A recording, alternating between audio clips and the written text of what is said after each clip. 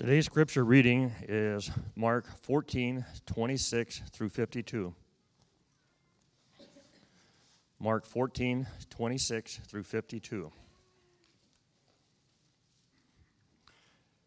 And when they had sung a hymn, they went out to the Mount of Olives. And Jesus said to them, "You will all fall away, for it is written, I will strike the shepherd, and the sheep will be scattered.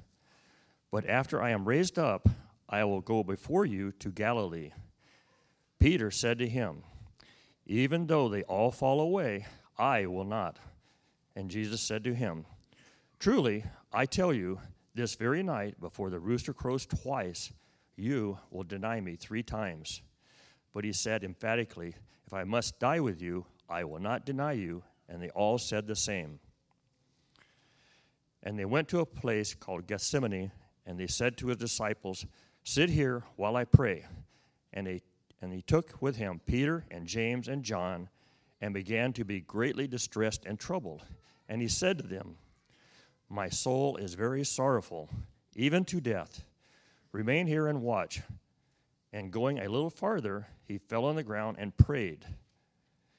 If it were possible, the hour might pass from him, and he said, "Abba, Father, all things are possible for you. Remove this cup from me. Yet not what I will, but what you will." And he came and found them sleeping, and he said to Peter, "Simon, are you asleep? Could you not watch 1 hour? Watch and pray that you may not enter into temptation. The spirit indeed is willing, but the flesh is weak." And again he went away and prayed, saying the same words. And again he came and found them sleeping, for their eyes were very heavy, and they did not know what to answer him. And he came the 3rd time and said to them, "Are you still sleeping and taking your rest? It is enough, the hour has come. The Son of Man is betrayed into the hand of sinners. Rise, let us be going. See, my betrayer is at hand." And immediately, while he was still sleeping, Judas came, one of the 12, and with him a crowd with swords and clubs from the chief priests and the scribes and the elders. Now the betrayer had given them a sign, saying, "The one I will kiss is the man. Seize him and lead him away under guard." And when he came, he went up to him at once and said, "Rabbi," and he kissed him. And they laid hands on him and seized him. But one of those who stood by drew his sword and struck the servant of the high priest and cut off his ear. And Jesus said to them, "Have you come out as against a robber with swords and clubs to capture me? Day after day I was with you in the temple teaching, and you did not seize me. But let the scriptures be fulfilled." And they all left and fled. And a young man followed him with nothing but a linen cloth about his body. And they seized him. But he left the linen cloth and ran away naked. This is the word of the Lord.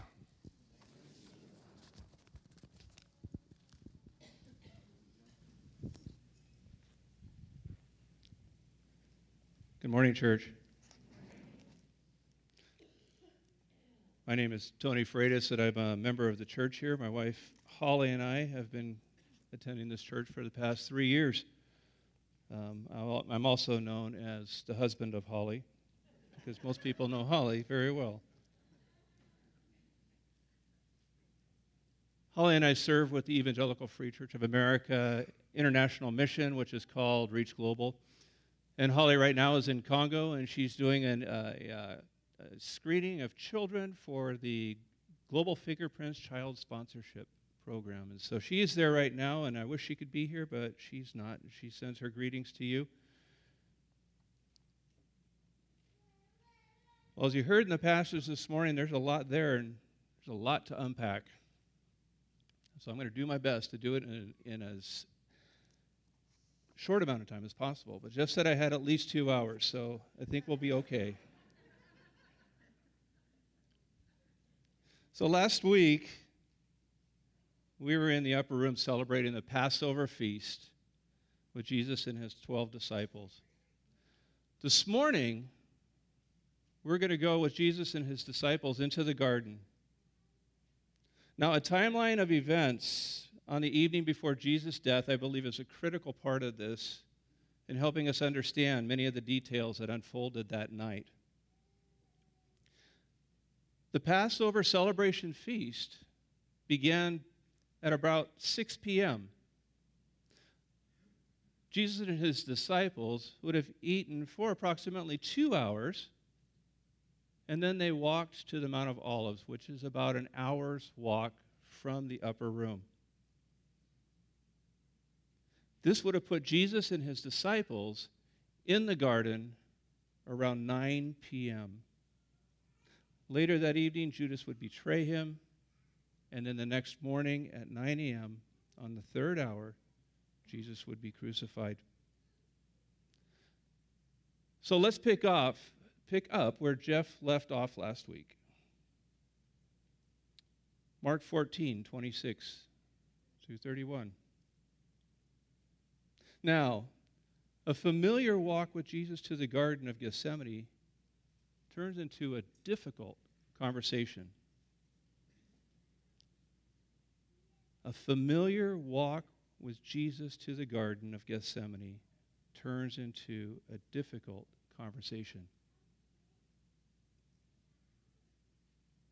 So it's approximately 8 p.m., and after a wonderful Passover meal, some really deep conversations with Jesus, and the traditional singing of a hymn, it was now time to go for a walk to the garden where Jesus and his disciples would frequently go to pray. Now, I love maps. This morning, it'll give us a better understanding of the distance between the room and the garden. If you look at the map up there, you can see in the lower left-hand corner, that's the upper room, and the Mount of Olives is along that dotted line up to the right. That was about an hour walk. Now, I can only imagine that the disciples had a lot on their mind when they left that room. Things like, is this really happening? Is this really going to be our last meal with Jesus? Is Judas really going to be the one who betrays Jesus? Did he really replace the old covenant with a new covenant? There were a lot of deep things to process. Maybe even some of them were thinking, man, if I just close my eyes, it'll all go away. That would have been me. I don't know of at least 3 of the disciples who would probably agree. Just closing my eyes, it'll all go away. As Jesus and his disciples were walking to the Mount of Olives, Jesus tells them that they're all going to fall away in their loyalty to him. This wasn't something new to Jesus. This was foretold in Zechariah 13:7, where Zechariah describes this event over 500 years earlier when he said, "Strike the shepherd, and the sheep will scatter." Strike the shepherd, referring to Jesus, and the sheep, referring to the disciples, will be scattered. Then Jesus promises to meet them in Galilee following his resurrection. Now, Jesus is already planning a resurrection party. Somehow, Peter and the others, they must have missed this comment because it's not mentioned again. Now, personally, I'd want to know the date, the time, the place, because that's how I'm wired, and I don't want to miss that party. Now, Peter, he's still processing the comment that Jesus made saying that they'd all fall away. So Peter just says what's on his mind.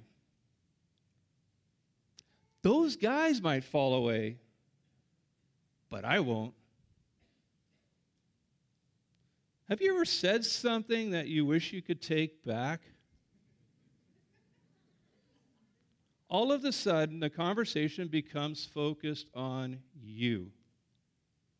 This might have been the case for Peter, and I can imagine Jesus looking at Peter and saying, well, since you brought it up, you should probably know And then Jesus reveals to Peter that before the rooster crows twice, Peter will deny him 3 times. What's Peter's response? But he said emphatically, even if I must die, I will not deny you. And the other disciples took Peter's lead and they said the same thing. Yeah, what he said. Even if we have to die, that's what we'll do. Don't worry, Jesus. We're here for you. We got your back. The disciples believed that they were strong enough to stand with Jesus to the very end. Now, couldn't Jesus have warned Peter sooner so that Peter could have strengthened his faith through prayer and somehow avoided the denial that Jesus was speaking of?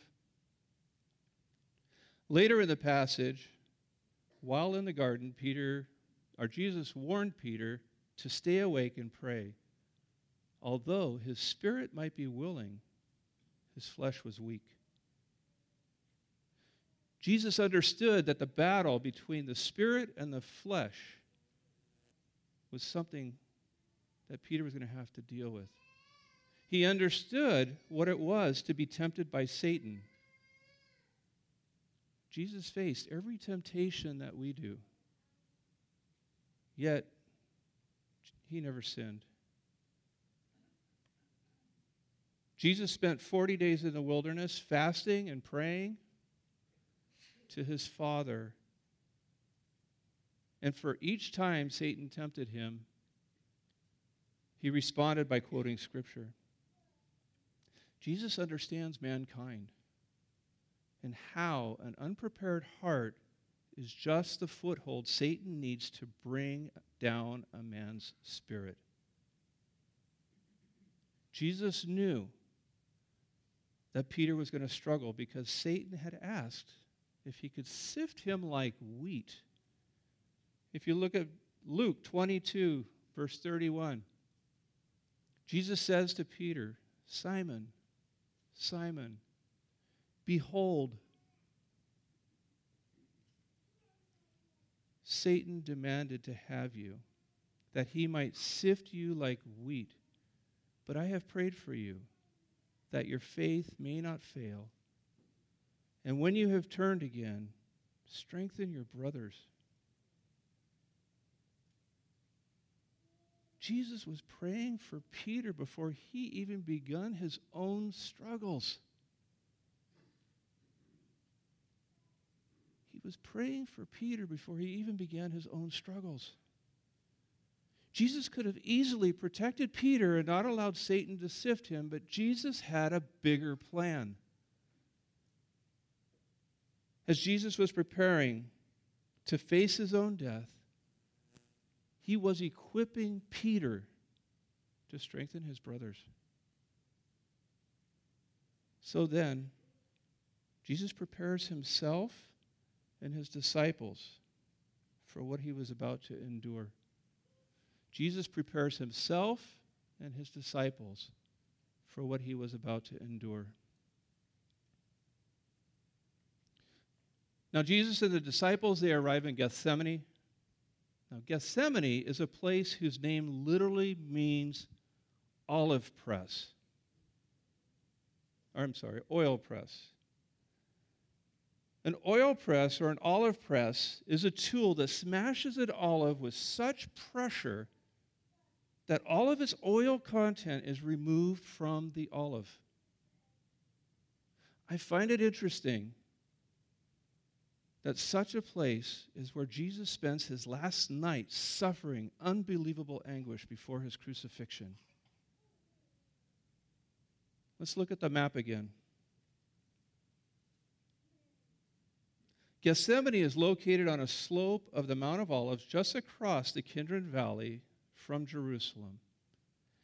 Jesus frequently went to Gethsemane with his disciples to pray. This location is best known today for the events that occurred on the night before his crucifixion when Jesus was betrayed. When they arrived at the garden, Jesus gave his disciples instructions to sit here and pray. Then Jesus takes 3 of the disciples, Peter, James, and John. He takes them with him into the garden to pray. And he probably chose these 3 men because they were prominent leaders of the 12 disciples. Now, this was an amazing privilege for these men to support and observe Jesus as he battles his humanity during these final moments before he is betrayed and taken away. He tells the 3 disciples that his soul is very sorrowful, even to death. Remain here and watch. Jesus was inviting them to watch him struggle and conquer his human nature as he prays to his Father. Can you imagine having a front row seat for this event? This should have been an easy task and fascinating, to which we will later learn that they didn't do so well. Jesus only went a short distance from the disciples when he fell to the ground and prayed. While on his knees, Jesus cried out to his Father, "If it is possible, then let this hour pass from me. If it is possible, let this hour pass from me." Jesus cried out, "Abba, Father, all things are possible for you. Remove this cup from me. Yet not what I will, but what you will." At this moment, Jesus' human emotions became very real. Jesus was fully man, and he was fully God. He was overwhelmed with sorrow to the point of death. Jesus was being pressed from every side, and he was feeling the extreme weight of the burden he had to carry. There is nothing in the Bible that compares to the anguish and agony that Jesus suffered in Gethsemane. Nothing in the Bible that compares to the anguish and agony that he suffered in Gethsemane. In the book of Matthew, chapter 26, Jesus prays, "My Father, if it is not possible for this cup to be taken away unless I drink it, may your will be done." You notice the difference between that verse and the one I read earlier? The one I read earlier said, "Father, all things are possible. Remove this cup from me." And yet later, during his second prayer, "Father, if it's not possible for this cup to be taken away unless I drink it, may your will be done." Do you see how Jesus is now submitting to his Father? The first one, he's saying to take this cup away. The second one, he's saying, if it's possible that this cup to be taken away, if it's not possible for this cup to be taken away unless I drink it, then may your will be done. These prayers reveal Jesus' mindset just before the crucifixion and his total submission to the will of God. The cup, which Jesus refers, is what today I am going to call the 5th cup. The cup revealing the suffering that Jesus was about to endure. In last week's message, Pastor Jeff shared with us the significance of the 4 cups of wine that were used during the Passover feast. Do you remember this slide, for those of you who were here? Each cup representing a promise from God's covenant to the people of Israel. The first cup represents God's salvation from the harsh labor that they were suffering under the Egyptians. This was just before the Passover plague swept through Egypt. The second represented their rescue from slavery. The third represented Christ's redemption for them. The fourth represented the promise that God will take them as his own people. And as I was preparing for this message, I realized there was another cup. I saw Pastor Jeff a couple days later at Bible study, and right after Bible study, as we were heading out, I ran up to him and said, "Jeff, there's a fifth cup that is not mentioned until the garden. It's the cup that only Jesus can drink from. It's the cup that mankind deserved. It's the cup full of bitterness and nastiness and yuckiness and ickiness and all of the bad things that you could possibly think of. And yet, it was given to Jesus with the expectation that he would drink all of it. That terrible cup with all of that nastiness in it. No wonder Jesus petitions the Father to let this cup pass from him. He expresses a natural desire to avoid pain and suffering. Now, folks, we have to remember that Jesus is fully God, and he's also fully human. His human nature, though perfect, still struggled with the need to accept the torture and shame that awaited him. His flesh cringed at the mere thought of the cross. Earlier, Jesus said to his disciples, if the spirit is willing, but the flesh is weak. The spirit is willing, but the flesh is weak. In Jesus praying to let this cup pass from him,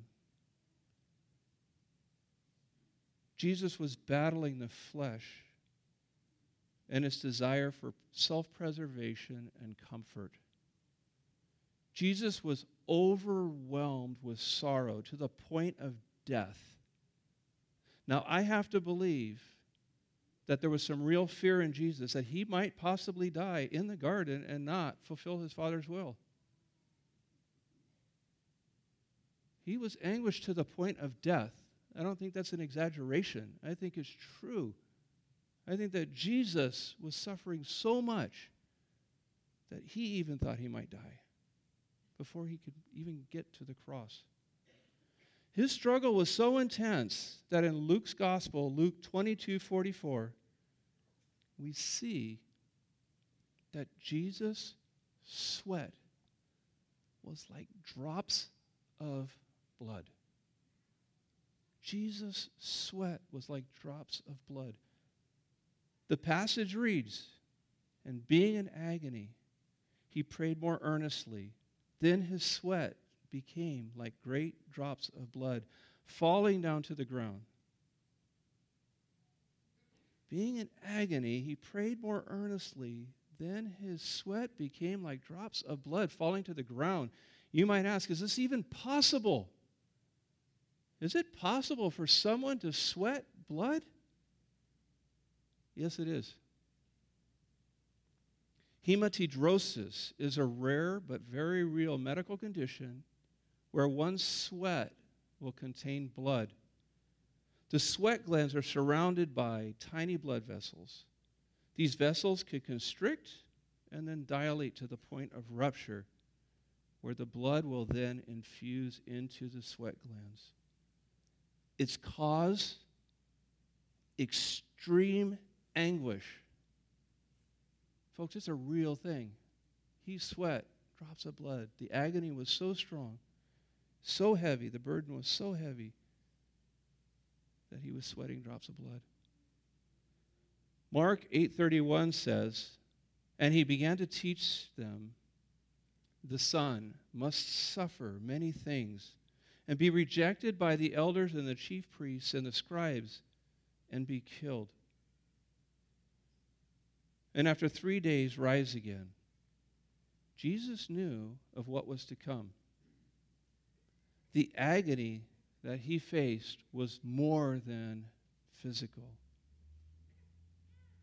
It would be spiritual and emotional as well. Jesus knew that God's will was to crush him.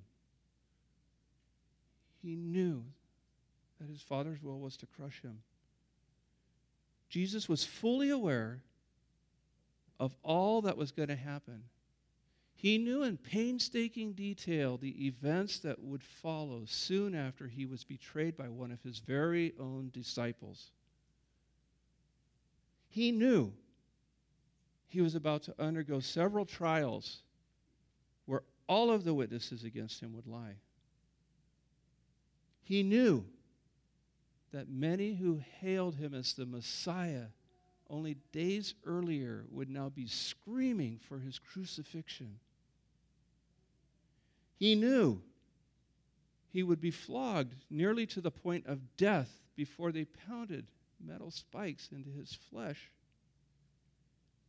He knew the prophetic words of Isaiah in 52:14, which was spoken 7 centuries earlier, that he would be beaten so badly that he would be disfigured beyond that of any man and beyond any human likeness. He'd be disfigured beyond that of any man and beyond human likeness. Certainly, these things factored into his great anguish and sorrow, causing him to sweat drops of blood. Jesus knew that drinking the cup that we deserved would sever his perfect relationship with his Father. God hates sin. By drinking that cup, until his resurrection, Jesus became sin. Why would Jesus go through all of this agony? In Isaiah chapter 53, it says that he will be pierced for our transgressions, and through his wounds we will be healed. You see, Jesus loves mankind, but his humanity dreaded the pain and sorrow he faced, and it drove him to pray to his Father and ask him to let this cup pass from me. This prayer contains 2 important qualifications. First, he prays, if it is possible, if there is any other way to redeem mankind, Jesus asks to take that other way. The events following his prayer shows that there was no other way. Jesus Christ is the only possible sacrifice to redeem the world. Second, Jesus prays, yet not as I will, but as you will. Jesus was committed to the will of God, body, mind, and soul. In Matthew 6:10, Jesus says, the prayer of the righteous is always dependent on the will of God. The prayer of the righteous is always dependent on the will of God. Have you ever pleaded with God to give you something that you really wanted, but it wasn't really what God wanted for you? Have you ever done that? Maybe your car of 20 years died. It served you well, and you took really good care of it. So you asked God to reward you for your good stewardship by giving you a Tesla, so that you could drive to work in style and show everybody how God has blessed you. And yet, God gave you a Prius so that you could drive to work with a humble attitude. Now, those of you who own Priuses, I'm sorry, I had to pick cars.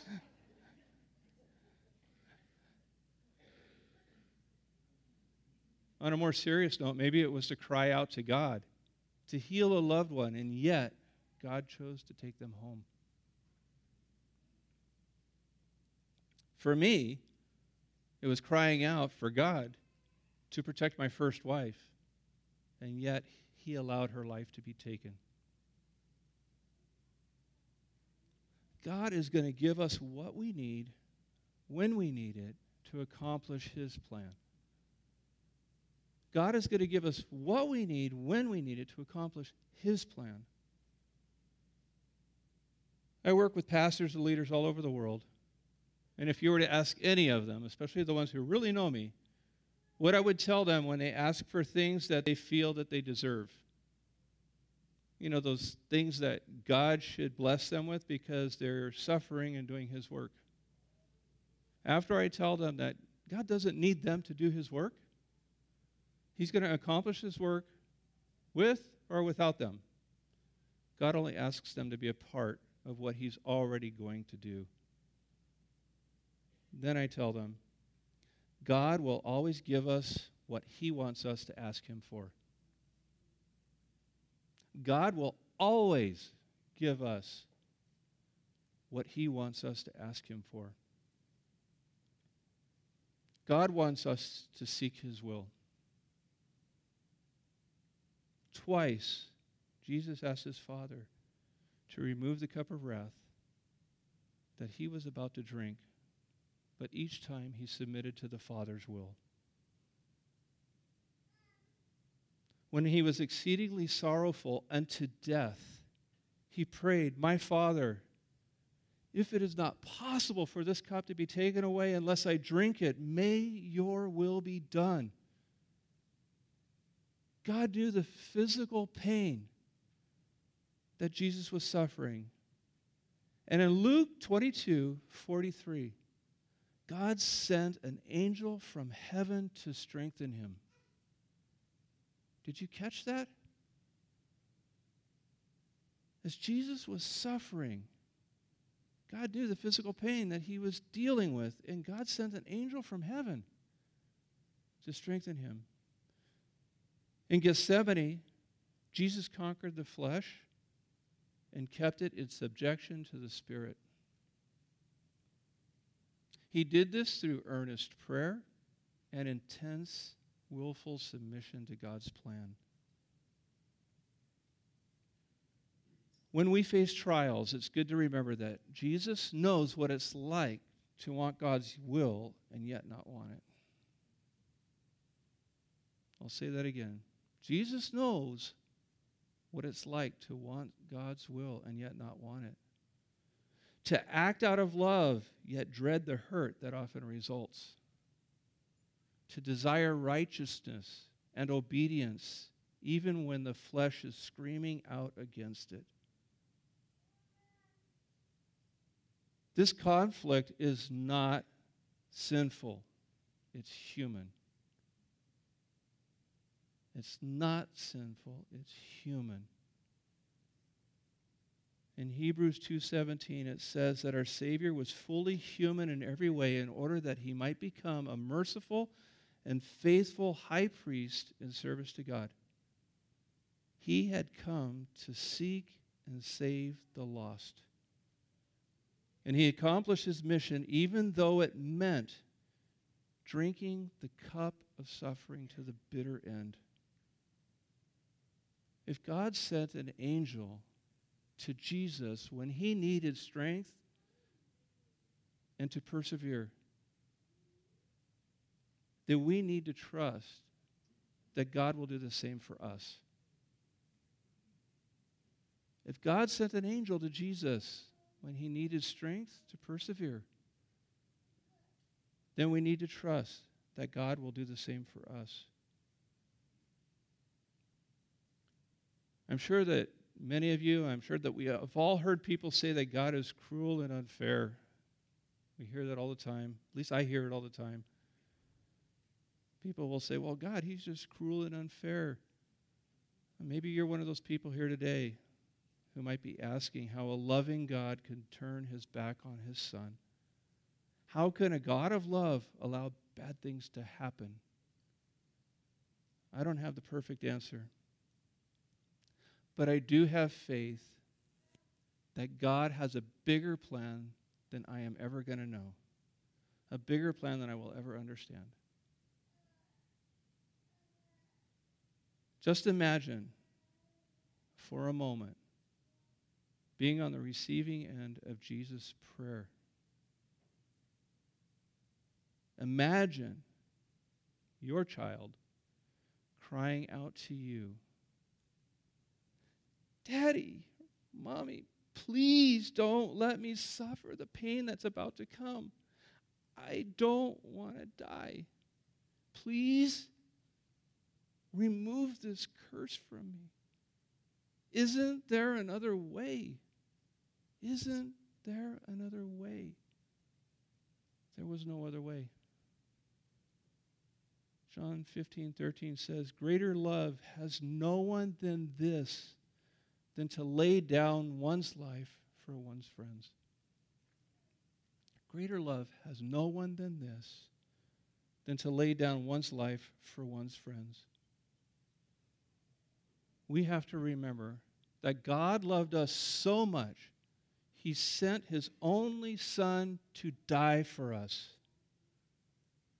Only Jesus could bear all of the sins of all of mankind for all of eternity, so that by simply believing in Him, we could spend all eternity with God the Father, Jesus Christ, His only Son, and the Holy Spirit. I believe that God suffered the death of His Son as any father would. He could not look at what His Son represented after drinking from the cup. Can you imagine the pain to turn your back and not be able to look because of what you had to look at? That was how God saw His Son. Yet, it's because of God's love for us that His Son, Jesus Christ, chose to embrace the cup. It's because of His love for us that Jesus Christ chose to embrace the cup. Jesus suffered as a man who had no sin, yet He became sin. He crushed the sin. He conquered death. He rose from the dead so that we, you and I, might become the righteousness of God. Amen? My friends, that's love. It's amazing that even during this great distress, Jesus shows compassion for His disciples. After Jesus finished praying, He went to check on the disciples. They were only a stone's throw away. They weren't too far. And Jesus asked His disciples, He had asked His disciples to just watch and pray. And what did they do? They slept. Jesus was only a short distance away from His disciples. I'm sure they could hear Him crying out to His Father in prayer. And yet, they slept. 3 times, Jesus had to wake them and remind them to pray so that they would not fall into temptation. Yet they slept. Now, being fully God and fully man, Jesus knew the hearts of these men. He could understand their struggle to stay awake. They were already beginning to lose their battle against the flesh. In verse 38, Jesus once again says, the spirit indeed is willing, but the flesh is weak.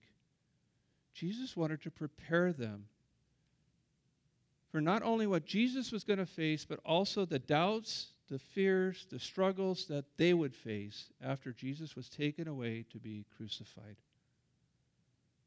This was especially sad because Peter did fall into temptation, and later that night, when 3 times he denied even knowing Jesus. Yet even during this sad reality, Jesus shows amazing grace, compassion, and self-control. Jesus shows amazing grace, compassion, and self-control. Now it's approximately 12 a.m. The hour has come. Judas arrives with an armed crowd from the chief priests, scribes, and elders. Verse 41 of Mark 14 says, when he goes to check on the disciples, "Are you still sleeping and taking your rest? It is enough. The hour has come. The Son of Man is betrayed into the hands of sinners. Rise. Let us be going. See, my betrayer is at hand." Jesus didn't fight the crowd. He didn't run away. He woke his disciples up and then went to greet those who would ultimately crucify him. He didn't fight. He didn't run. He woke up his disciples and went to greet those who would ultimately crucify him. Judas identified Jesus with the prearranged signal of a kiss, which he gave to Jesus. The kiss was a common custom which showed a very high level of respect. Very, very high level of respect. Which made Judas's kiss that much more painful and the depth of its betrayal beyond comprehension. I'm not sure how Jesus did take Judas out with a lightning bolt right there on the spot, because that's what I would have done. But Jesus said to him, "Friend, do what you came to do." He didn't show any anger toward Judas. On the contrary, he called Judas his friend. That one event, in and of itself, to call Judas his friend, showed grace, compassion, and self-control in a way that only Jesus could. Then someone close to Jesus, whose name is not mentioned, but most scholars believe it was Peter, who took a sword and attacked a man named Malchus, the servant of the high priest, cutting off his ear, and Jesus rebuked Peter and miraculously healed the man's ear. Now, once again, I was thinking that while Jesus had them wowed with the healing of Malchus, I would have wiped them out with a lightning bolt, and I don't know why the lightning bolt is, but through just one request of his Father. In fact, Jesus in Matthew 26:53 said, "Do you think that I cannot appeal my Father, and he will at once send me more than 12 legions of angels?" And then he said, "But how then should the scripture be fulfilled? It must be so." Jesus had the power to do whatever he wanted to end the terrible night and not suffer any longer. But he clearly understood what he needed to do to redeem mankind. Nevertheless, they arrested him and took him to Pontius Pilate, while the disciples scattered in fear for their lives. Although the others had fled, Peter still followed Jesus after his arrest, but he kept his distance so that he wouldn't be identified with him. There's no question that he was scared. From the courtyard, Peter watched Jesus being falsely accused, beaten, and insulted. Peter was afraid Jesus would die, and he was fearful of his own life. The world hated Jesus, and Peter found that he was not prepared to face the ridicule and persecution that Jesus was suffering. I'm sure that he recalled earlier conversations when Jesus warned his disciples that if the world hates you, keep in mind it hated me first. If the world hates you, keep in mind it hated me first. Peter quickly found that he wasn't nearly as brave as he thought he would be. What about you? How would you do if you were given the same opportunity to be with Jesus in the garden on that final night? How would you do? Are you strong enough to persevere? It's something to think about. And then we have the last two verses, which I find a little bit odd, but we'll go with it. And a young man followed him with nothing but a linen cloth about his body, and they seized him. But he left the linen cloth and ran away naked. Okay. Who is this guy? That's a weird way to end a message.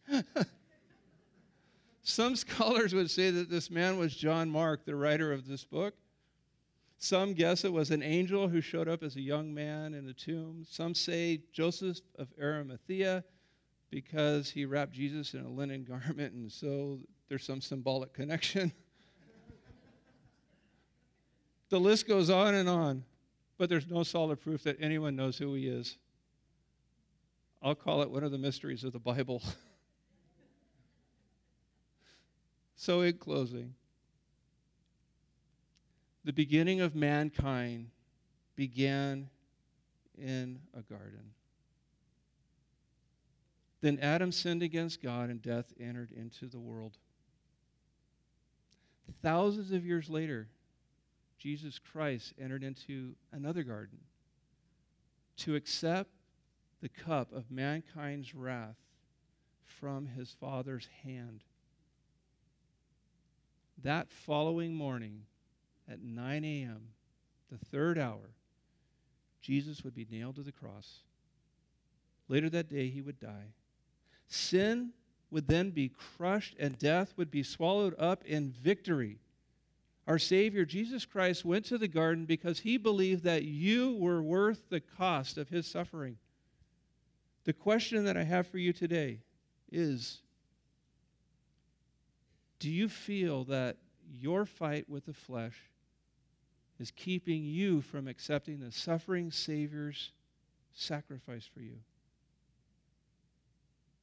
If you would like to have someone pray with you this morning, please come and see myself or Pastor Jeff or one of the elders. I'm sure we could all just kind of hang back and wait if somebody wanted to come up and have prayer. I'm going to ask Pastor Jeff to come and to close out this message. Thanks, Tony. Would you pray with me? Would you bow? Heavenly Father, it is hard to wrap our mind around the fact that you poured out your wrath on Christ, your Son, for us.